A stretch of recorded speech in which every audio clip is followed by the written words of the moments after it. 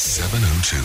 The UK Report with Adam Gilchrist. 6 minutes to 8. I see the government lost that legal challenge over Brexit. Tell us about that, Adam.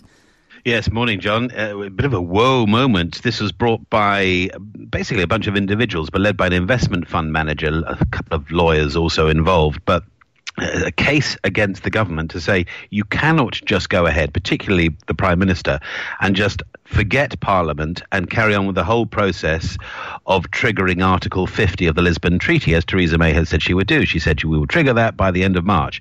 And this basically was taken to the High Court to say, hang on, you've got to consult Parliament. Lo and behold, the judges at the High Court agreed. Yes, Parliament has to be consulted, although you could argue that Parliament in the first place agreed to a referendum and so forth, so are they now not agreeing to the outcome?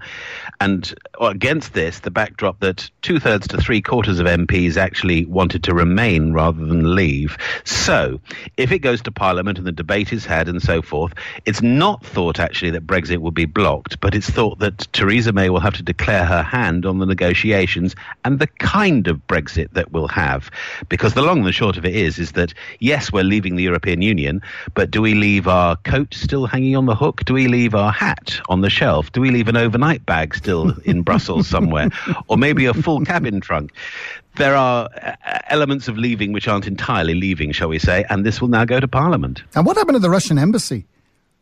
Well, you may remember Boris Johnson suggesting that we should have some sort of protest. He was surprised there weren't 1 million people outside rattling the gates saying, hang on a moment, Russia, what are you doing in Syria? In particular, the bombing of the civilians in Aleppo and so forth. Well, lo and behold, there was a protest.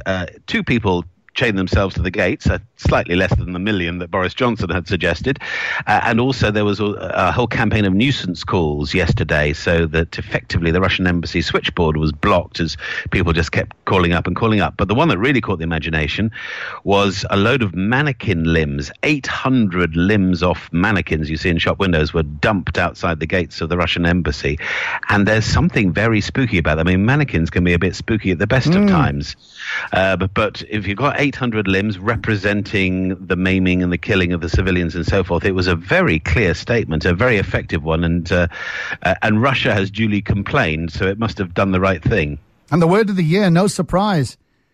No, I don't suppose it is really, but thanks to those overly talkative, long-winded, effusive, loquacious people at the Collins English Dictionary, the word of the year is Brexit.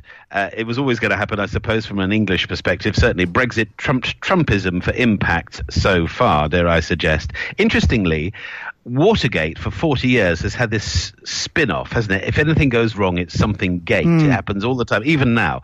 Well, the idea is that Brexit is now having that kind of feel as well, even in America. So apart from the Brexiteers and so forth, the Bremonas, Bremorse, there's things like Bakes-It, if you get kicked off the TV show, The Great British Bake Off, or when Brad Pitt and Angelina Jolie's marriage ended, that was called Brexpit. So it's sort of spawning all these extra words. All right, thank you very much indeed. What sort of Brexit situation? I'm sure we can work something into the current, maybe work it into a pub name, a shebeen name in Saxonwold. Thanks very much indeed, Adam Gilchrist.